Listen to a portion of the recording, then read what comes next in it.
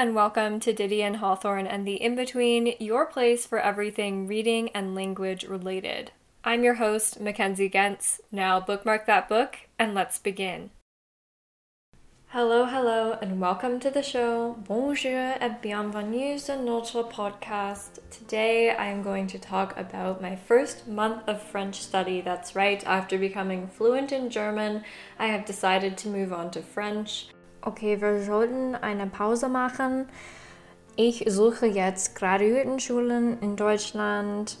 Also habe ich nächste Schritte für mein Deutsch. Bitte machen Sie keine Sorgen. In other words, I haven't given up on my German lovers out there, quite the opposite. This episode will detail what I have learned thus far, including excerpts of me pronouncing French in my terrible beginner's drawl. If you speak French, please help me. And also how I plan to continue moving forward with the language on my own.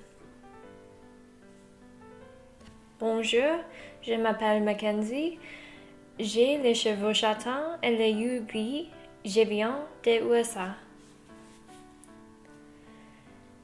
Whether you are learning a language for fun, for school, for work, whatever the case may be, whenever you do learn that language, the first thing you have to cover are the 4 musts: reading, writing, speaking, and listening. These core skills should, in my opinion, be developed alongside each other so that your communicative abilities are balanced. Also, you should be exposing yourself to many different accents early on in your language learning process because that variety is going to lead you to have a good collection of mental representations of the sounds in that language. And those mental representations, in turn, will grace you in the departments of speaking, listening, reading, and writing later on.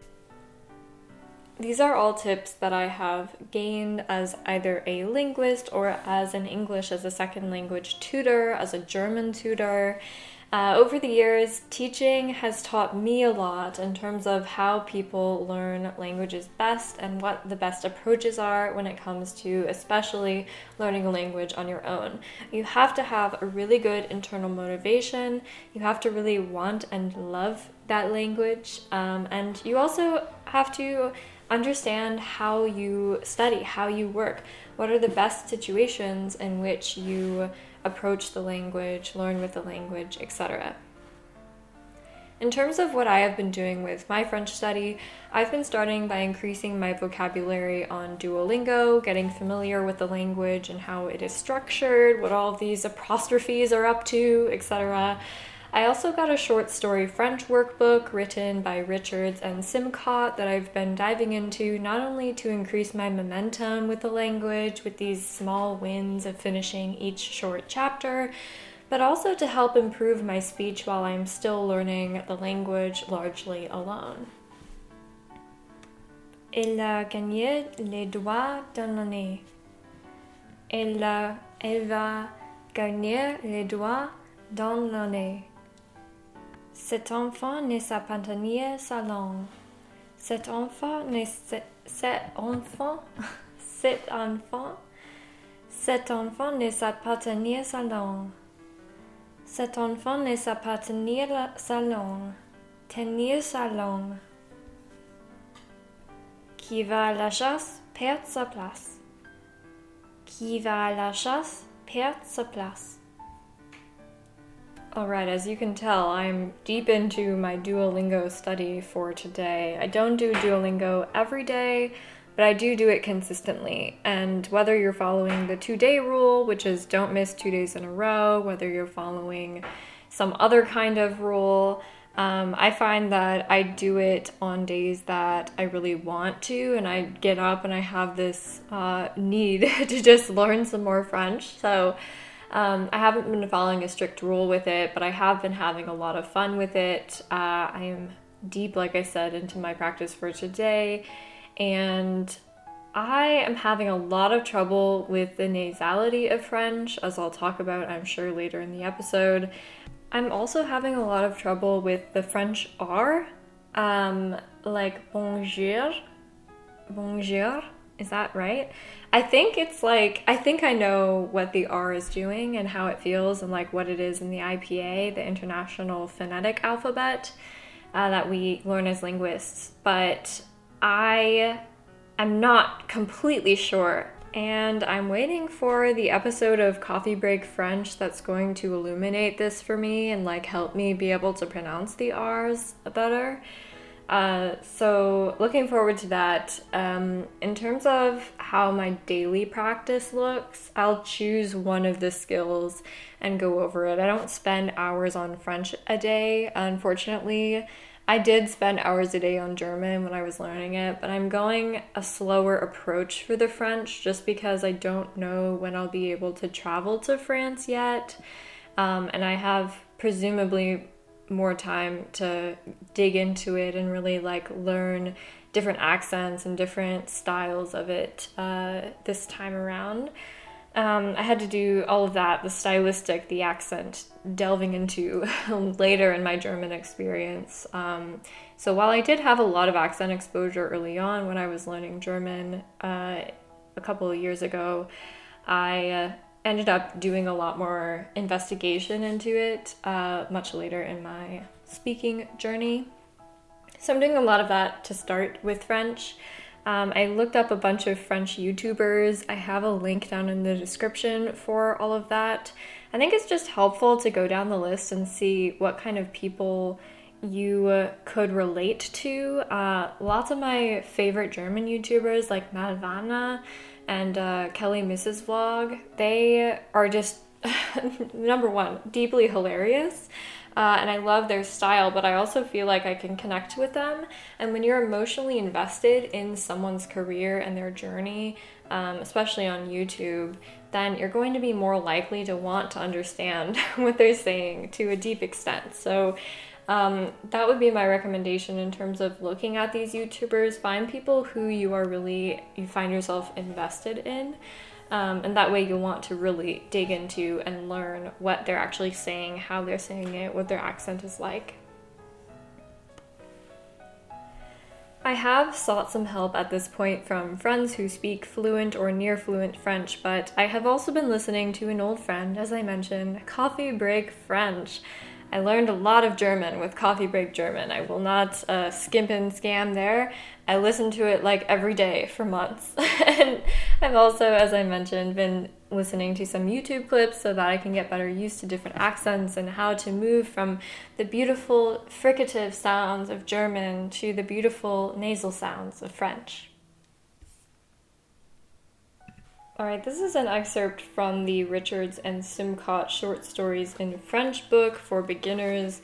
I've been reading lots of these lately. This is my favorite exercise to do, so I will say in terms of my balanced approach method, I have been going a little heavy on the reading lately, if I can do a self-analysis there, but I really, really enjoy this book. I really enjoy the exercises and trying to get all the questions right at the end. Everything's in French, so that's also incredibly helpful for me. I like the immersion method. I would go to France if I could, but unfortunately the situation is such that I will not be going to France right now. So anyway, page 3. This is a short story called La Ratatouille Folle, La Préparation, and I'm gonna read like midway through the page. Je m'appelle Daniel, j'ai 24 ans. Julie et Mathieu, nous vivons dans la même maison à Londres. Julie a 23 ans. Nos parents s'appellent Arthur et Claire. Nous préparons notre voyage en France où nous serons étudiants en échange international. Nous apprenons le français et nous avons déjà beaucoup appris. So, as you can see, I'm getting there with the pronunciation. It's incredibly foreign to me. I think a lot of what has helped, or maybe hurt in some ways, is that there are French adapted words into German and you say them with a French accent. So like portmanteau is a word that I just said in an incredibly American accent, but you get my meaning. There's adopted words from French into German, so a lot of those help. What has been hurting is my Spanish background. I studied Spanish in school. I never really was passionate about it, unfortunately, so I just have a lot of holdups with language learning in general that come from the amount that I learned in Spanish that I just really haven't used or employed. Like the word internacional, is that like my German pronunciation? Is that coming from Spanish? Like, who knows? Things that have helped though with the genders, I'm pretty used to the gender part at this point, so I think that as long as there's going to be conflicting genders, I'm sure, between German and French, but as long as I can keep those two pools separate, I think I should be okay in my writing. Now, in terms of how I'm going to continue, of course I'm going to continue the vocab on Duolingo. I think it's not really the end-all be-all of language learning tools, but I do think that it's extraordinarily helpful if you use it wisely. Same with apps like Elsa Speak, if you know that English pronunciation app. They're just tools. They should be used in conjunction with either a tutor, a classroom, some sort of professional, because the technology itself is not perfect in the sense that when I did my Elsa Speak test, I am a fluent English speaker, obviously, and I put my pronunciation into this language learning app, and it gave me like a 69%, and it was telling me I had to work on all these things. So it's just to say that everything I mentioned today are tools. They're to be used intentionally, not just willy-nilly thinking, oh my gosh, if I do Duolingo or if I read this book for 30 days, I'm going to be completely fluent. That's not how it works. You've got to give your brain the time and the energy to not only adjust, but to understand that this language is something that's important to you, and your brain is going to actually rewire itself accordingly to be more adaptive and predisposed to this new skill. So I will continue with Duolingo. I will continue reading this book. I've had lots of fun with both so far. I will continue and probably try to find YouTube channels that are more skill appropriate. So either YouTube channels focusing on pronunciation or YouTube channels focusing on like beginning skills or cultural aspects. I try not to listen to YouTube channels that involve lots of English. I just think that you should ideally look at this new language as an expansion of your repertoire. So in other words, when I learned German, I wasn't like, English is a separate pool of vocabulary than German. I really thought of it like German is an expansion of my English, and in that way French is an expansion of the language that I already know and the languages I already speak. So I'm not thinking of it like French is totally separate. With some things like the articles, as I mentioned, yes, maybe they're going to have to be a little bit like categorized. But in terms of how I look at vocabulary and learning the language, I look at it from an adventure mindset and from an exploratory mindset, from a mindset that doesn't ignore or block my backgrounds with English and German. So in that way, I don't want English in my podcasts really, or my YouTube channels. I want resources that are going to completely adapt me into this mode of learning the next language. Coffee Break French, as I mentioned, super amazing series of podcasts. There's Coffee Break Spanish, Coffee Break Italian, Coffee Break German, which I loved. And I really am enjoying Coffee Break French. I would seriously recommend it. It's linked down below, as are all of these different resources. I'm going to be speaking a lot more with friends as I move on. And I do have friends. I studied in Quebec for the summer one time. So thankfully, I do have friends and professors who speak French. It's just a matter of getting my ability up to the level of being able to have a meaningful conversation with people. I have been doing a lot of writing and sort of reading back and figuring out what I'm writing in order to make up for the deficit in my speech practice at this point. But I am looking maybe in another month or so, to incorporating some chats with friends and just trying to allow them to help me and give me their expertise in that regard. Also, I am looking for a language class, whether this will be at Northwestern, at college, whether this will be in the summer of some kind, whether this will be online. I could do the community college route. I could do another intensive study. I could do something like Middlebury. All of these things are in my mind. Ideally, I would love to go to France and to just sort of immerse myself. I wouldn't want to go to a big city like Paris. I would love to go to a countryside school, something a little bit more homegrown in that sense. So I am looking for some sort of language course to eventually adapt. I don't want to do like an A1 absolute beginner level course, so that's why I'm working pretty intently and consistently, like I said, on the French before I look for those options. Alright, that is all from me today. I hope you liked this sort of interesting revision on my Learning in 24 Hours series.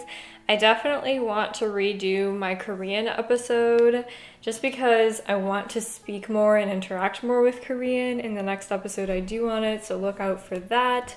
And thank you so much for tuning into this episode. I really appreciate it. I hope you learned something valuable. If you enjoyed the episode and would like to hear more from us, we've done everything from Shakespeare to Dracula. There really is a show and a series for everyone, so I'd recommend checking out our website at relevanceofliterature.com under the Ongoing Series tab for links to our entire back catalog of episodes, as well as any current goings-on of our show. If you are looking for even more content, we also have a Patreon page at patreon.com/relevanceofliterature. Thank you so much for your support, and we'll see you next time.